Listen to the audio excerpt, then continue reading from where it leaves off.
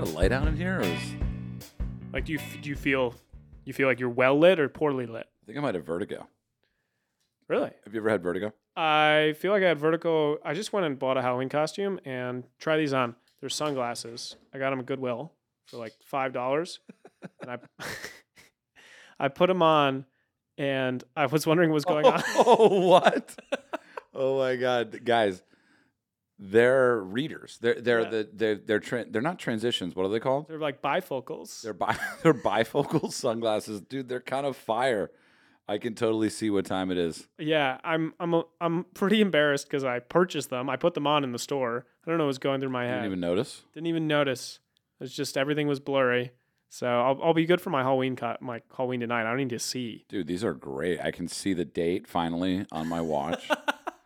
From here, I can see on my computer what appointment we have next.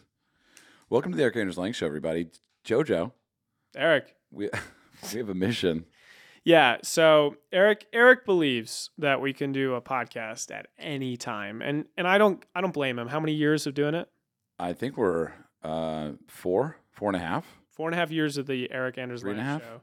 Brought to you by the people who told him he couldn't make a golf TV show. Ooh. So he had to make a podcast. What would you say is the weirdest place you've ever recorded a podcast? Stuart and I did one on a bullet train. That's sick. That was pretty sick. Stuart and you also did one at like 3 a.m. in a typhoon in Vietnam like a month ago. Yeah, that was awesome. It was, was it in a typhoon? What was it? A tropical depression? I don't know what the exact weather event was. I mean, you can, it's like if you can talk. Yeah, if you can talk, yeah, you can pod. That'd actually be a cool. Like, could you do adventures in podcasting and just and basically go to wild places and just basically the whole pitch is it's just a basic podcast, but you're in crazy places. If United comes in for Adventures in Golf, what sponsor is coming in for Adventures in Podcasting? It's a great question. It would probably be like Greyhound. Great. I took a Greyhound across country. I did as well. I've never seen anyone else do this. Well, I know the story you told. You took a Greyhound to impress a girl, which has never worked in human history. Hold on. The Eric Anders Lang Show is brought to you by our good Precision friends, Pro. Precision Pro. It almost can see how far away the other coast is.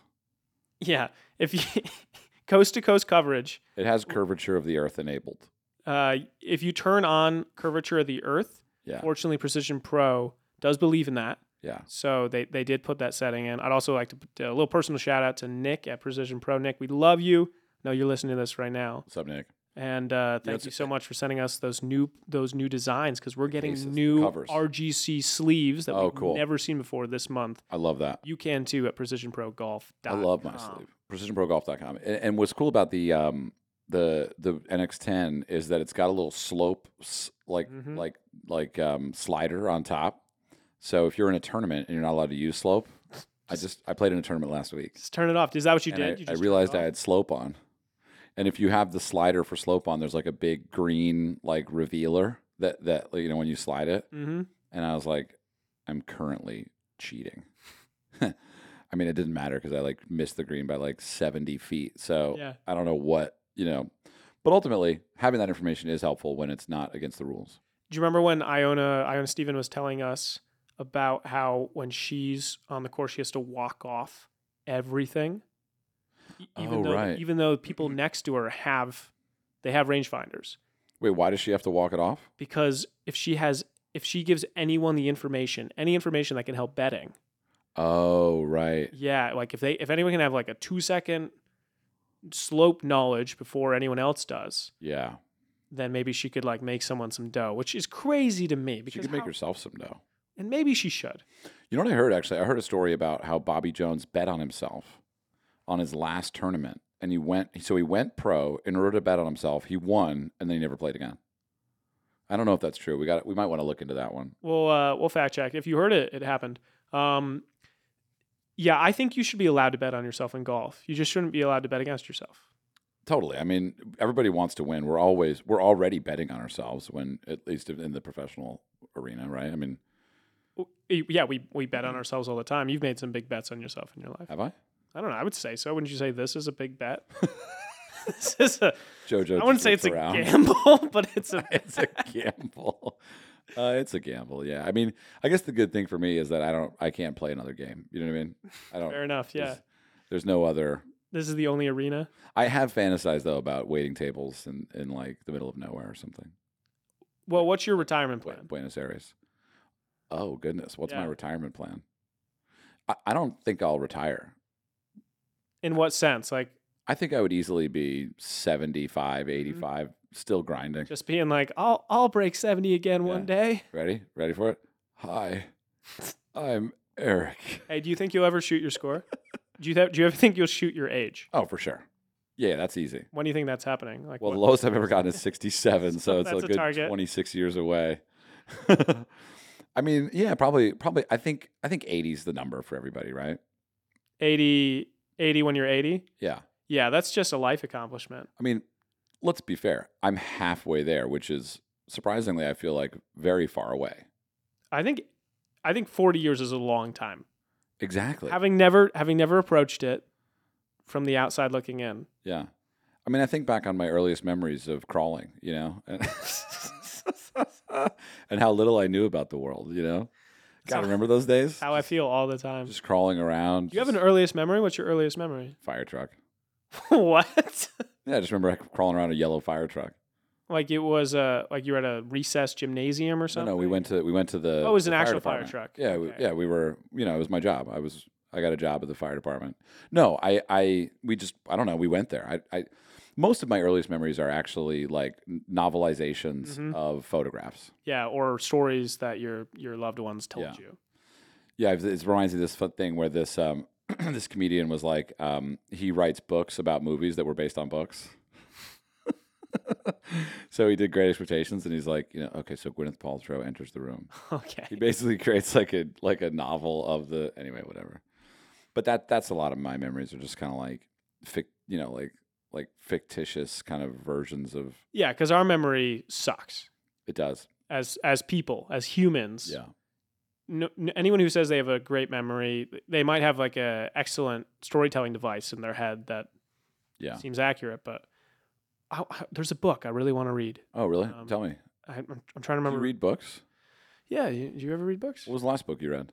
The last book I read, well, I just did a reread of Don DeLillo's White Noise Oh, because there's a Netflix adaptation coming out. is it a novel? So, yep, Okay, so it's it's all waves and radiation. nonfiction. Or no, it's fiction. It's fiction. Yeah, That's so confusing. I like fiction. Really, I don't. Yeah, I know that. I feel like my life is fiction. Well, I think you might want to get that looked at. I'm like, wait, so. But is that like? Because that's kind of weird to me. Because you used to like fictional movies, right? I still do. I actually don't watch a lot of documentaries. Okay, so you like fictional movies, but you dislike fictional books. Correct. Unpack, please. Take that suitcase, unzip, Yeah. walk me through the compartments. Well, I think when I'm watching a movie, when I turn on the TV, which is actually more and more seldom, I don't really watch a lot on the screens. And I think when I do, I really just want to escape.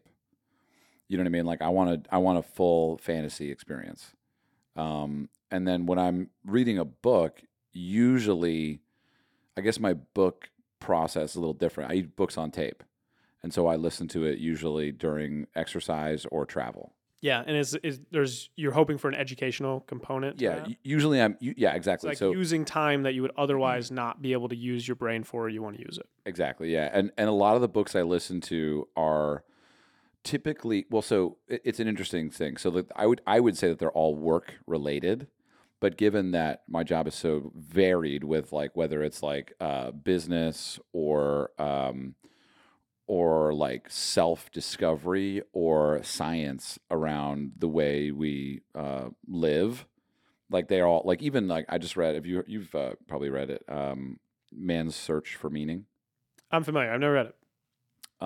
Viktor Frankl, Holocaust survivor, lived in a concentration camp for many years and survived, and basically writes down, you know, the premise of the book, I would say, is if a man has a good enough why, he can overcome any how.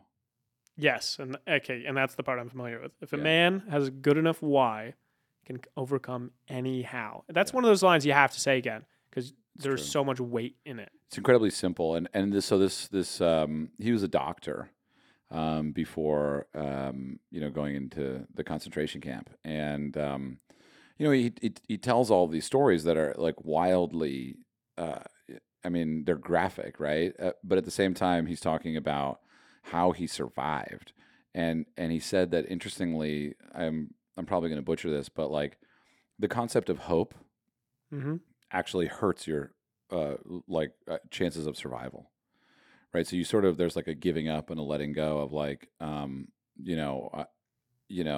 think and like so he was writing a book while he was there, like taking notes, and they took it away. You know what I mean? That was challenging, right? He talks about all this stuff, and it's just like you sort of just get eroded into this kind of this thing.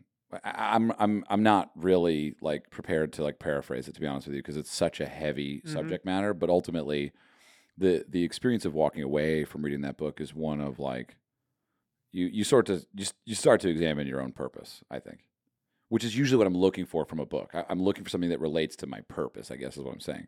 If you read or listen to what you think is a really good book, you're thinking about it moving forward, like you're unpacking it. Yeah, I take notes for the rest. Yeah. Yeah, actually, it's interesting. I do actually want to talk about this. So we can title this podcast like "Good Books," because I've really been wanting to dig into the books that I've read this year specifically, and they've really, again, they've really impacted like who I am. Actually, can you throw me a bone though? What kind of bone? A golf bone. Sure. Did you read a golf book this year? Yeah. Luke Reese. Yeah, he wrote a great book called "One for the Memory Banks," and so Luke's become a friend of mine. And, he's really, I guess he's a mentor, and what's really cool about that is that he's lived a really incredible life. And he wrote this book about someone that he met while getting into his career at Wilson Tennis, and brought them into the golf space. So it's mostly a story about his relationship that developed through work from this guy named Bondi, who's becomes his golf partner or his golf opponent, and Luke talks all about what they like saw together and how golf was kind of always a part of their business travels and leisure, and Luke basically proposes that Bondi taught him a lot through the game of golf, and so it's this kind of memoir. And whenever they would go to the golf course, Bondi, an older gentleman who's from the area, foreign, and basically anytime they would walk up to the tee box, the first tee, Bondi would say, "Here's one for the memory banks." Memory banks, yeah. I'm fucking butchering this, dude. You got to clean this up. It'll be clean. So this book, One for the Memory Banks, and I actually put up a quick excerpt about this time where they're in Western Gills Golf Club. Yeah, exactly. Yeah, right? Yeah, and that's my favorite golf course. Western Gills Golf Club lay just down the road. During the 4-minute drive to the course, we hit defrost twice to clear the windshield. We discussed just playing a few holes. We would likely finish at the 7th, which had the convenient turning spot to go back to the clubhouse. The course was completely deserted. Yeah, you're just there, you know? Yeah, he's a very Hemingway-esque writer. And actually, so Luke's had a lot of different work, but primarily his business is private equity, Winona Capital. And, Luke is one of these people where I'll get on the phone with him at 10 o'clock at night on a Tuesday, and we'll talk for an hour and a half. We're talking about old relationships. We talk about, there's nothing not on the docket. And that's really like Luke is probably, I've never played golf with him, but like he's probably one of these people that you like, you don't, it's truly an adventure, right? And this book has that in its DNA, right? Is this sort of like, he's basically saying, like, here's what happened, and, full disclosure, I haven't finished it yet, which is like kind of exciting for me. And so I don't like consider that, when I look at like the way that the book makes me feel is it puts me in a place of reflection, I guess, which I really like. Yeah. So I don't really read a lot of like, I guess my one departure from, reading fiction versus nonfiction is that I obviously Luke's book is not fiction, but it's less of the standard type of book that I would read. Yeah. I think the term for that is it's familiar essay or autofiction. Yeah. Exactly. Where you really, which I love that style. I think golf writers, first of all, a lot of writers are attracted to golf, and I think there's many reasons why that is. But golf writers themselves are so enjoyable to play with or to experience the game through because of the different ways they look at it. I mean, just look at friend of the channel and breaking star Tom Coyne. Amazing. Yeah. And 50 states, 50 states across America. Authors, I think, are some of the more interesting people in the world because in order to write a book or even in order to write an essay or anything, it's super creative because, language is our most basic form of communication. And to be able to like squeeze an idea or a feeling into a word is like, it's the simplest thing you can do to express. Yeah, I think it's funny the number of different voices and styles we have to adopt because of what we do. Yeah. Because, if you listen to the podcast, you know that we read ad copy. Yeah. Or that or brands will come to us and we have to take what they want. And then at the same time, they're like, what we want you to be you. And so that's, never an easy question to answer. That's not an easy Mad Libs to fill out. And then it's so funny. Earlier today, we had the pleasure of meeting a producer from the Connor Moore Show. Yeah. And Andrew, then he wanted to ask you what his question for you is about the voiceover. Oh, yeah. And your process in that. And I don't think a lot of people understand that your workflow is, well, I have to be there. You know what I mean? Like I have to be there experiencing it. And then I'm going to leave these notes to myself for later on my phone. Yeah, it's funny. I just opened up our hello at Random Golf Club email. Yeah. By the way, if you said anything, hello as well. Yeah. If you sent something many months ago. Yeah. We're checking that now. It's the one that you get when you click on in my Instagram profile. If you hit email, it sends you to hello at randomgolfclub.com. And I guess no one had been checking it for a minute and many months. And so I opened it up the other night. Just some Landon was like, "You should open this up." And so he was like, "I feel like there's stuff in there." So I opened it up and I did find a lot of things that I had missed that I wished I hadn't missed. Paddock pass. Anyway, wow. Yeah. That was sad. It's okay. Next year we'll go back. We'll go back. Yeah. TBD on that one. But Lando Norris, if you hear this, if you know Lando Norris, come on, hit him up. Get him in here. We'll go anywhere. Literally. We travel. But one of the things I saw in this email account was messages from a lot of members of the community that were saying, I want to start a channel. I'm getting into video. I love your content. I love the quality. And I guess it's actually an interesting subject to go back to because I like writing. I don't consider myself a writer. I will definitely write a book if I can live long enough to get out of the phase of living the book. But I love the process. And I guess the question that Andrew said is, he was talking about Northwood, the AIG, and he was like, what's the post-production on that? And it's like, to me, that's like a really cool question. No one's actually really asked that before. It's such a producer question to ask. And it's kind of like, when like if you're going to meet someone that you really respect, like you want to have a good question for them. And it like, hey, what Seamaster watch do you have? Yeah. Yeah, just like something that's like going to trigger. Because I mean, like my job at the end of the day is just, like most of it is to ask good questions. And like even at work, like when we talk about like what's a, how do we stage our curiosity in a way that like pulls in the other person to want to engage. Interesting questions.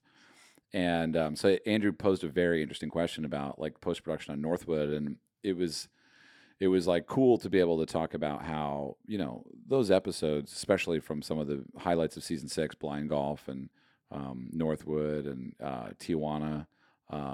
Those were episodes, and even Oaxaca. We like really poured a lot into those, and it's interesting because we just kind of like Luke's book, right? It's like we show up, we're just there to experience in some ways, and so you can't really go into an Adventures in Golf and have a theme or a thesis. Like a Catalina is a great example. Like we went to Catalina, like full disclosure, not really knowing about the Mexican Open. Mm-hmm.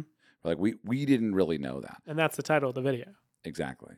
So we found it while we were there. And that comes through patience. It comes and it comes through, I'll be honest, like, do you know Chris Burkhart, the photographer? Yes. So he just got he just really posted this cool thing the other day, and he said, "I love creating in chaos." And I really related to that. And there is an aspect to you're laughing. Sorry, it's just of course you relate to that. There's an aspect to documentary filmmaking where you must exist in chaos, and probably for most authors too. Like you. Well, can we be really clear about this? I think a large problem with the documentary genre is because the large studios are so invested in the success of their properties that they need to see a pre-approved script and they need their pre-pro to follow pre-production to follow a very specific timeline. Sure. Documentaries are scripted. I mean, yeah, for the most part. I mean, you know, there are. Can you look up? I'm blanking on the name. I can't remember. Alex Gibney. Never mind. Alex Gibney did, Dirty Money on Netflix. Yeah, I was wondering if that was what you say. Yeah. It's a great series. Whether those are scripted or not in advance, I don't know. I mean, the guy's a killer, so like I'm sure he probably has a bit of a different agreement with them, but those are different too in that they're retrospective in a certain sense. They're like, let's dive into what happened. Yeah. What Bourdain did so well, and what I like to think we do really well is it's a discovery process. Yeah. And when you go on these trips, when you go to Bulgaria, or when I say you, I'm talking to you, the listener and the viewer, when you're going to Northwood and you're seeing these trees, that's what we're doing too. Yeah. You're watching us discover. Yeah. And I think that's really important for the success of the story and the success of the mission of the show. Yeah. I mean, like when we landed in Bulgaria, like I had no idea what to expect, and I mean, that's like, we know that there's a golf course. And we know we're going to talk to people. And they ask for questions in advance. What do you want to talk about? And you just have to you're basically just give them an IOU for questions, you know? And then you end up finding the story later. And there's always this moment when you leave. Finally, when you leave and the plane takes off. And then you realize what you wish you had asked them. Oh, well, yes. Well, every time. Every writer, if you go to any writer's house and you see their book on the shelf, open it up because you'll see ink in the margins. I mean, that's funny, yeah. Yeah, and there's only a few episodes of Adventures in Golf that I wouldn't change, but Northwood might not even be one of them. But as you look back, there was the shot we missed from Northwood was Gaylord and his son playing golf together. Mm-hmm. Missed that one. Didn't get it. Okay, what are the Adventures in Golf episodes where you watch them and you're like, that was it? That was what we had is blind golf there? Blind golf, there were things I would have changed. We wanted to film with Chad at his nonprofit, and we weren't able to do that. So, I mean, did the episode need it? I think so. I think it would have been better with that. Seeing, with the documentary, it's really interesting because most of the things you need to see. And so the camera becomes just sort of like a snowplow, right? That's a nice analogy. I like that. Yeah, the thing between you and the seeing of the story goes away. You find it and so that's a chaotic environment because you can't just show up and say, okay, I know exactly what I want to see from Chad. And to be honest with you, I don't want that. I want it to on the day just be looking at the schedule and be like, okay, cool. I know what we're doing first. We don't need to know the rest. We just need to keep staying afloat. We're treading water essentially the whole shoot. And Vietnam's going to be a great episode. Mm-hmm. It could have been incredible. It could have been a top episode, but in my opinion, I think it'll be an incredible episode. It'll be great. I really do, and I think it's one of those episodes where you get to do something no one's really done in that true sense. And we were talking about this recently. Trying to remember when, but the idea of going back. Yeah. Whether you can even go back. How it's harder to go back on these AIG episodes than maybe to go there in the first place. But I hope that part of the world is a place where we can tell more stories. Yeah. We were talking about this because of the voiceover for Bulgaria. That's right. So at the end of Bulgaria episode, which is coming out, I think it's the next one up. It is, yeah. Yeah, so that'll be out tomorrow, essentially.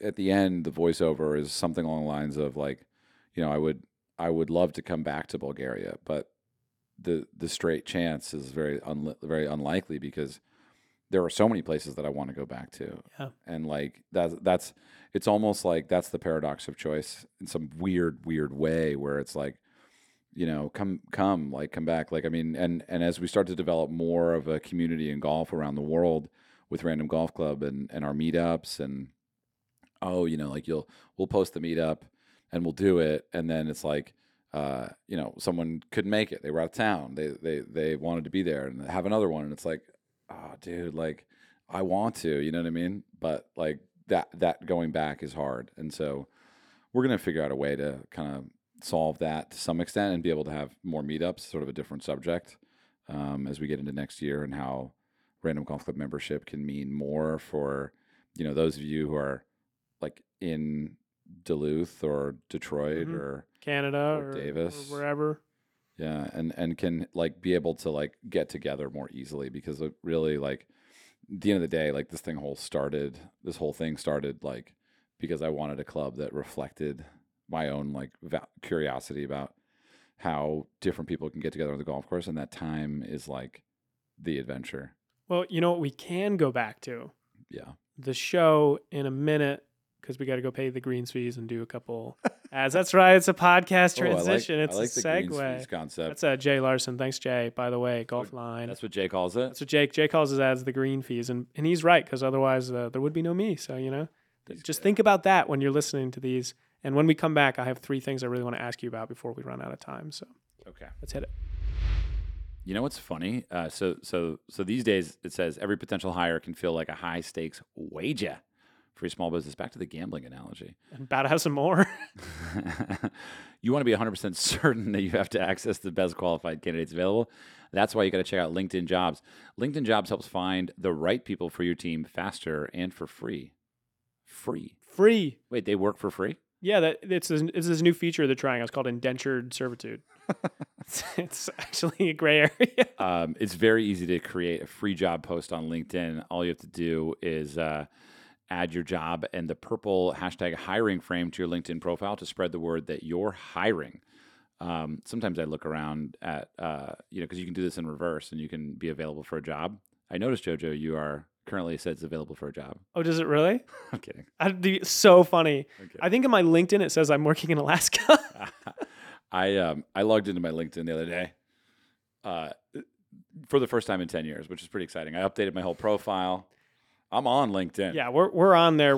Hit me up. Message us. That's the best way to reach us. Yeah, honestly. Go straight to hello@randomgolfclub.com. Anyway, with LinkedIn, you get simple tools like screening questions and make it easy to focus on candidates with just the right skills and experience so you can quickly prioritize who you like to interview and hire. Ultimately, finishing the year strong and finding the right team member is super crucial for us this year. So we do have some positions available on LinkedIn, do we? I believe so. So head over to our LinkedIn, check it out if you're interested in a job. But also, it's just a tool that small business owners like yourself and like maybe you listening should use in order to grow and excel in your particular livelihood. I don't have copy in front of me. I think you got out of that okay. Anyway, small businesses rate LinkedIn Jobs number 1 in delivering quality hires versus their leading competitors. So if you want LinkedIn Jobs to help you find the qualified candidates to talk to faster, post your job for free at linkedin.com/EAL show. That's linkedin.com/EAL show to post your job for free. Terms and conditions do apply. Now, for the real gamble. Football season is underway, so now is the perfect time to download FanDuel, America's #1 sportsbook. Because right now, new customers, what? What's your favorite football team? Me, the Giants. You Giants? I'm a Jets fan. Or Seahawks. You know this? Why, Gary V? No, because my dad. Oh, really? Not because of Gary V. I don't know. Gary V, my father. Wait, you guys look the same. Oh my God, that's crazy. Yeah, my dad grew up in the Bronx. You're from New Jersey. Yeah. So a little Jets Giants action. We're finally good again, by the way. Yeah. Yes. That's nice. That's no, like you are too. You're like 6-1. Okay. But yeah, I was Lawrence Taylor back in the day, But yeah, I'm just down for a good football game, to be honest with you. And I just wanted to be finished close. Yeah, that's really how I feel about professional sports in general. Yeah. And especially when my team comes on top, when I'm using my wonderful FanDuel account, taking the over, taking the spread. And with FanDuel right now, new customers get a no-sweat first bet of up to $1,000. That's free bets back if your first bet doesn't win. So just sign up with your promo code RGC. They got your favorite bets from money line to point spreads to player props. Combine your bets for a chance to win a bigger payout with the same game parlay. You're telling me they'll let you bet even more if you want to? It's true. With live betting, you'll get updated odds on games that have already started. It's safe, secure, and easy to use, and get your winning paid fast with FanDuel. Go to use the promo code RGC for your no sweat first bet, and make every moment more this season with FanDuel, the official sportsbook partner of the NFL. And now back to the show. And first things first, we're in Austin, Texas. Yeah. It is 65 degrees out. Oh my God, it's perfect. How do you feel about fall golf? I played actually yesterday. I played 9 holes yesterday with some of the guys from Huckberry. Oh, that's right. I couldn't make it. Where you played at Mo Willie, right? Played Mo Willie. We played 9 holes. Fucking Blaze shot. He had 1 birdie, 1 bogey. Yeah, he can be. Blaze is just like you. He runs hot. He runs cold.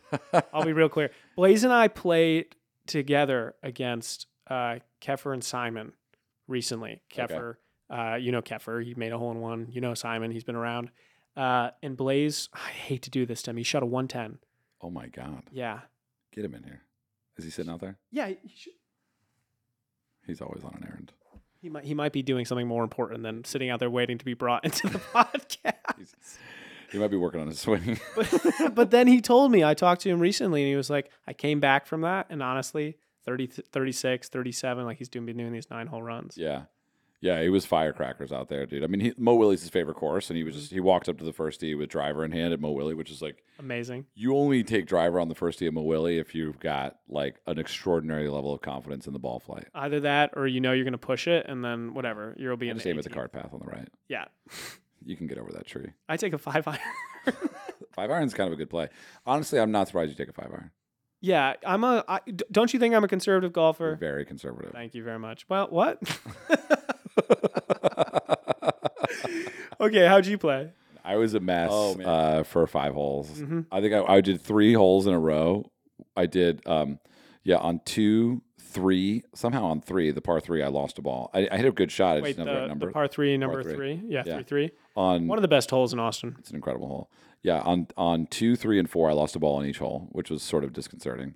You never want to lose a sleeve. Yeah, just go and just rip in a sleeve. Shout out to Jaden, I believe, in Austin, who was on we just dropped some Vice doodle balls. You should get them if you still can. Are they sold out? They might be sold out. There's a few left, yeah. There's a few left. Jaden responded on social media, and he was like, I love these balls. I found them in a river the other day. Yeah.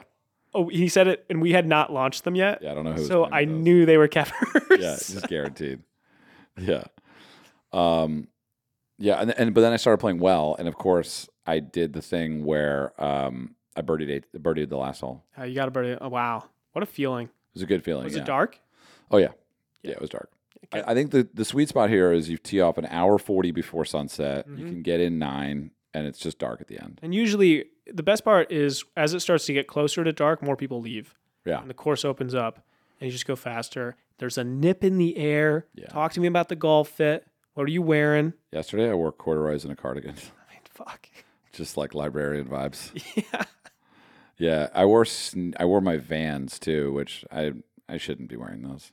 You golf vanned? Yeah, I need to be wearing golf shoes. I think because I think then I just, it's kind of like it's like lukewarm. I need ice in my drink. Mm-hmm. I'm a hardo like that. Yeah, I'll slip if I don't have spikes on. I've discovered this, and I feel the same way about soccer. I need cleats. Yeah, fair enough. Otherwise, I need the equipment. Should we get metal spikes? Yes. For the team. Should we 3D print things that can go over your shoe that turn any shoe into spikes? Whoa, kind of like the reverse of galoshes? Yes. Or like those, they make this for, I know this because in Alaska they had like crampons for your they had crampons. Yeah. But should we make those so you can turn any shoe you're wearing into a golf shoe? It's one of those ideas that probably is going to fail. But it's so cool, it's kind of worth trying. I'll say this though, and maybe this is the New England childhood in me. I think fall is my favorite golf season. Oh, for sure. You lose a million balls. Yeah. But you know what? You just let them go. That's Yeah. the other thing. Yeah. Because you're like, whatever, I'm never going to look in the leaves. That's fine. I'm not a big looker. It's bad. I need to get better at looking. Would you say you're a good finder? No, I'm terrible. Yeah. I don't watch where the ball goes, really. I can't see it anyway. My eyesight's not good enough. How do you feel about the people who will not leave until they find their ball? I mean, I'll help them for like a minute or two. Mm-hmm. What's the line you say? How do you suggest to a person that they should drop? Oh, I make it a positive. I'm like, just drop by me. I'm a big fan of just drop in the middle of the fairway, 150. Yeah. You know? And I'll just be like, hey man, unlucky. Yeah. I think also it's kind of like, if you're teeing up a ball, be prepared to never see it again. As soon as it goes on that little white pedestal. Yeah. As soon as that ball goes from your hand to the ground in some form, like there's a very high likelihood it's never, ever going to see you again. You know what I mean? Yeah, it's kind of a sad thought. We were actually talking about yesterday when I finally hit a good shot. Mm-hmm. Well, first of all, there's that. So there's the idea of like, if I finally hit a good shot and I was like, man, it's not like I'm getting any better. It's like my relationship to hope is getting better. A wild full circle from earlier in the podcast. Yeah. Yeah, like I've stopped hoping. Mm-hmm. I've just become more accepting of reality. And therein lies the game. I told you that my driver swing has completely left me. Yeah. And two very drunk people drove by me as I started my backswing, and I heard from the cart down the path. First guy was like, fireball shot, and the second one was like, okay, Jim Furyk. That was my low point in my golf swing over the last month or so. Was that like? Did that present you with like what was the go forward strategy from that? Like, did you make contact? Did you? Yeah, I made contact. Wide right. Wide right. Wide right. Yeah. Yeah, you just need to cover the ball. Drop the shoulder. Honestly, just cover the ball, dude. I just feel like I just need to get around it at impact. That's my swing thought. And it's a bad swing thought. Yeah, you need to just be okay with the ball leaving. Oh, just drop the ball that way too. Yeah, just like when you tee off, just say "Dear ball, goodbye." I'm a big fan of leaving my driver in the bag and going 3-wood. Yeah, on a lot of par fives. Yeah. Well, I told you. I mean, like if you're listening to the pod, you've definitely heard the story. But like my best round of my life, the only time I ever went under par was when I said over every tee shot, I said, "I am okay with wherever you land." The ball has already landed. The ball's already landed. And so developing a sense of equanimity with wherever the ball lands, you in turn, you give up hope for one outcome over another. Can we talk about that, though? Can we talk about the day that you hustled a NBA Hall of Famer? James Worthy got done. When was that? What was that match? 4-3? When was that over? He was close pretty quick. Yeah. Yeah, I mean, I was on the 12th tee at 5 under and not really realizing what was happening. It's the craziest story That's ever. the best part of golf is I've been on photo shoots with a photographer who started playing okay, because they'll hit a shot and reel then. And then 3 holes later, I'll be like, oh, wait, we haven't taken any photos in a long time. Because if you're playing well, it's the only thing your mind can think about. Yeah, you get lasered. Yeah. Yeah, just focused and, man, I want to go play golf. Me too. Yeah, we can get the fuck out of here. Yeah, should we go play some golf? How long have we been recording? I did want to... in the fours? Yeah, we're in the fours. Okay. I did want to hit something, though, at the end. Because I said the 3 things. Thing number 2 is one book you would recommend the listener right now to go find an audiobook or an ebook or go to their local library. What should they read? You going in the Atomic Habits direction? You going in the... No, Atomic Habits is good. I guess it depends. Like, so real quick, and we'll dig into this in more detail again. Mm-hmm. But, my books of the year are obviously One for the Memory Banks, Luke Reese, and then The Hard Thing About Hard Things, Ben Horowitz, the CEO kind of book where it's like talking about... It's really just talking about his experience of basically like coming into this shit and not knowing anything and just ultimately dealing with just if you're operating a business, you're always either like fixing a problem or building something new. And the image of an entrepreneur is that you're fixing the plane as it's like falling, free fall. So I relate to that. And then the other ones that I read this year that I'm really enjoying are Platonic.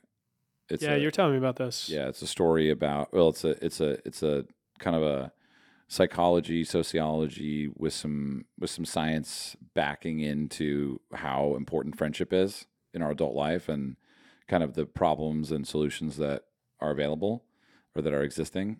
And then I read Letting Go this year, which was a great book by David Hawkins about how the emotional process of I guess digesting thoughts and feelings is one that's actually, served merely by letting go. So he basically proposes hey, you don't even need therapy. You can just let go of it. And so it's kind of so what's the last thing that upset you? Well, it was probably an hour ago when you said that I had the worst fashion of anyone you had ever seen. You're saying that like I said it. I just said fashion is a sphere and you're on the backside. You're very close to what I love fashion, about, but you're also as far away as you can be. What I love about podcasting is you don't know this if you're listening. We've done this entire podcast, and I have a Yellowstone jacket on. Yeah, he's wearing a black denim jacket like Rip from Yellowstone with the logo. With the logo, yeah. It's great. Thank you. So it's good fashion. I'm no longer upset, but that would have been it. No, it's great. I'll post a photo here. Hang on, let me just take a quick photo. We'll post this on Monday.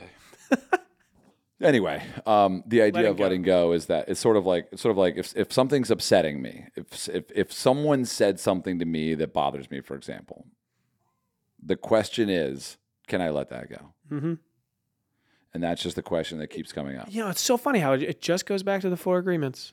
Oh, I mean, 4 agreements is the fucking jam, right? It's just simplify your life. Yeah. Okay, if I got one book rec for you, if you're listening and you love golf, but you want to look at it in new ways, John Updike. You might know him for Rabbit Run, but take a peek at Golf Dreams, which is a collected series of his essays on golf.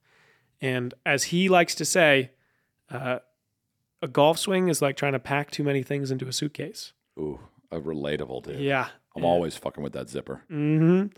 And that's kind of the ethos of the book. So I'd recommend checking that out. I can check that out. I haven't seen that yet. I think you'd love it. Yeah. I think it really, really gets into it. Last thing for you. We were talking about this earlier today. I think you got a really special email. And I'm not sure if you want to, I know obviously however you wanted to talk about it, but it really touched me and it made me think about things a little bit differently, and especially doing a meetup 2 weeks ago, and you did a meetup in DC last week. But I feel like the connection to the community, I'm feeling it a lot more right now. Good. Me too.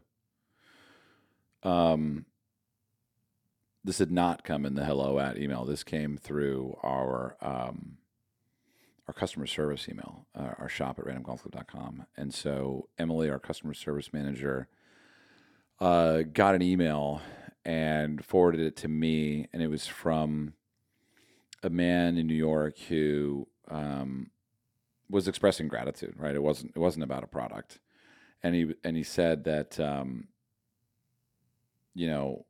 the Dear Golf film had an impact on him and on his late son, who 3 years ago passed away in a motorcycle accident while driving to the golf course. Mm-hmm. And I guess this film, and I guess the way we talk about golf, throughout all of the films that we make, were celebrated between the two of them. And when his son was getting into golf, it was like a connection point for them, which is how we see it. And so much so that after his son's untimely passing, they made a memorial on the golf course in the form of a bench with a plaque. And the plaque says, "Dear Golf, I love you." And I'm speaking slowly because it's it happens at different times, but we're in the office and we're working and there's things going on and buzzing around and there's 10 people and emails and endless meetings, video calls. And I'm on my computer, like reading and seeing the images of the bench and the images of the father and son playing golf together. And, I mean, I guess the craziest, the zoom out is like the idea that the interconnectedness of it all, and how, like, we don't make videos for ourselves. No. Or to make money. We don't make them for Precision Pro or Vice or anybody. I mean, that's the greens fee, right? We do that because that's how we get to do it every day. Mm-hmm. But we make them for you. And we make them for people that have never seen them and never played golf and don't like golf, don't think they'll ever play. We make the videos for other people to feel something, whether it's like satisfaction. Sometimes it's entertaining. Sometimes it's inspiring. And sometimes it's educational. But ultimately, like, the feeling of hearing the tree fall, in this case, in a profound way, in a kind of a memorial kind of way, I think a lot of times, we don't consider that enough. And I know someone actually messaged me and said, death's been coming up a lot on the podcast. And I was like, dude, death is always at the front of my mind. That's right. We were talking about it a couple weeks ago. Picasso said, I have this quote. He said,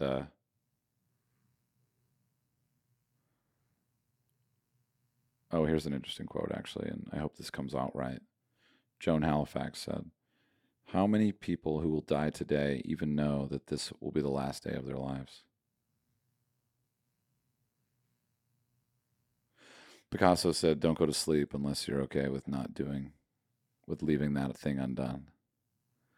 You know what I mean? Like, do it, like, do what you need to do. Yeah. Or love what you need to love. Yeah. And tell the people in your lives. Yeah. Which is, something I more and more try to let those people know. Yeah. And feedback, obviously heard. We don't just try to talk about things. We try to talk about what's real and what's happening around us and what we see. Well, I think death often gets confused as a morbid subject. Yeah. And I think it's like, if you don't want to talk about death, then, my guy, you're ignoring the fucking facts. Which I think brings me back to why I want to talk about in the first place, which is what a beautiful, beautiful memory. Yeah. And what an incredible thing. And how special is it that Dear Golf is something I watched and I really related to. It's something Rick Shields watched and related to enough to make his own version. Yeah. Is something so personal as your love for the game can be so universal. Yeah. That other people can feel it as their own thoughts and their own words. Yeah. Yeah, and I guess that's why. I mean, in the film of Dear Golf, I Love You, we talk about that concept of not golf, essentially. Like golf will outlive us all, and we'll just sort of hope that we made an impact in it. And so, understanding your own impermanence is like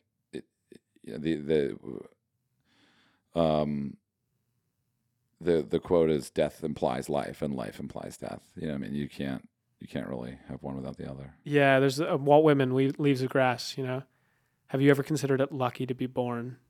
Whoa. And it is part of that continuum. Yeah. So we talk about it. But what I will say is, if you haven't seen Dear Golf, I Love You, it's linked in the description of this podcast below. And if you have seen it and you haven't seen it in a while, you want to see it again, it's linked down below. We could actually play the audio. We could definitely play the audio. I've never listened to it without watching. It's like a spoken word. You could just do it. Yeah. All right. Well, I want to listen to it. Let's just do it really quick. And if you don't want to listen, we'll see you next week. We have an incredible golf course designer and architect coming on the podcast, Christine Frazier. But otherwise, this will be Dear Golf, I Love You.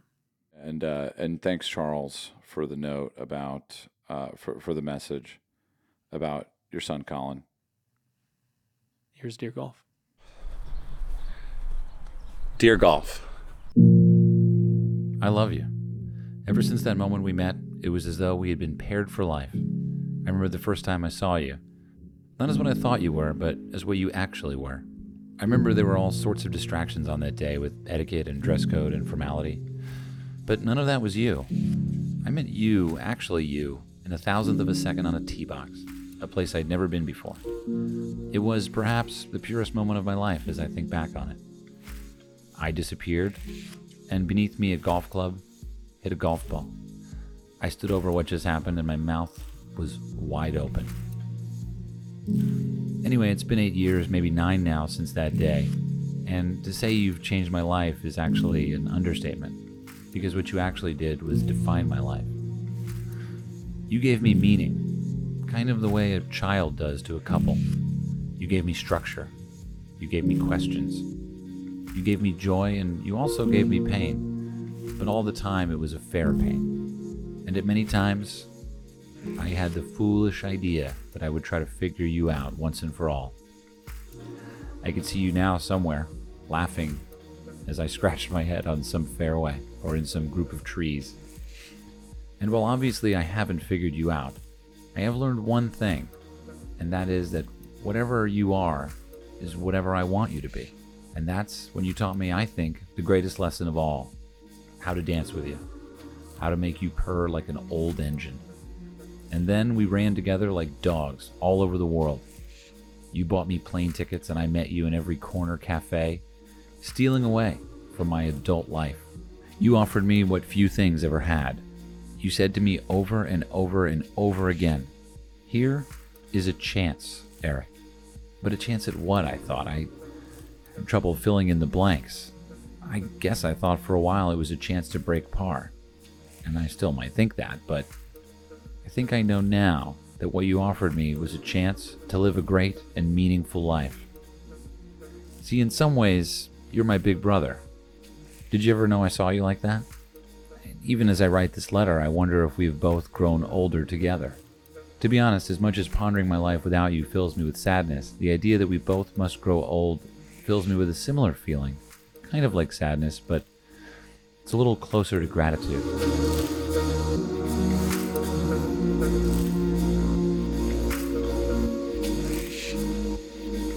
That I could offer you something in return reminds me of that children's book, The Giving Tree.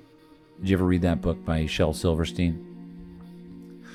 Anyway, the idea that I could offer you something in return is truly the gift of my life, the giving of my life. And now that I think of it, I'm not sure who is the tree in this analogy. If I'm the tree, cut me down so you can use me as you grow old. Because one thing is for sure, dear Golf, you will outlive me, and you are more important than me. You will offer everything you offered to me and more for generations to come. You will teach people that don't even exist yet things that are impossible to predict. You will connect people. You will define individuals. You will create circumstances that provide happiness and community for millions.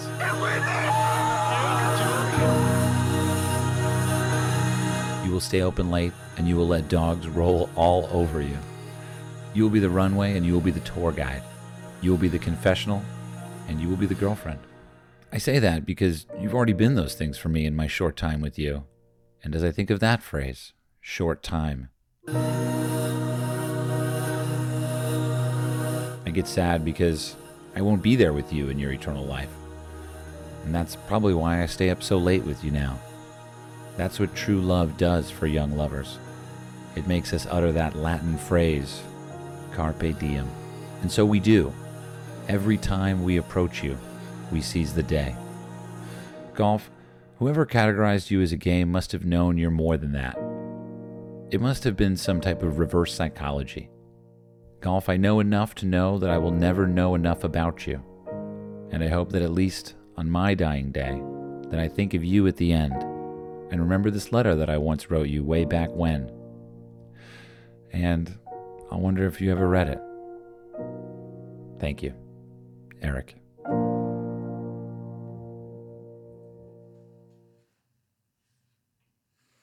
Thank you, Charles.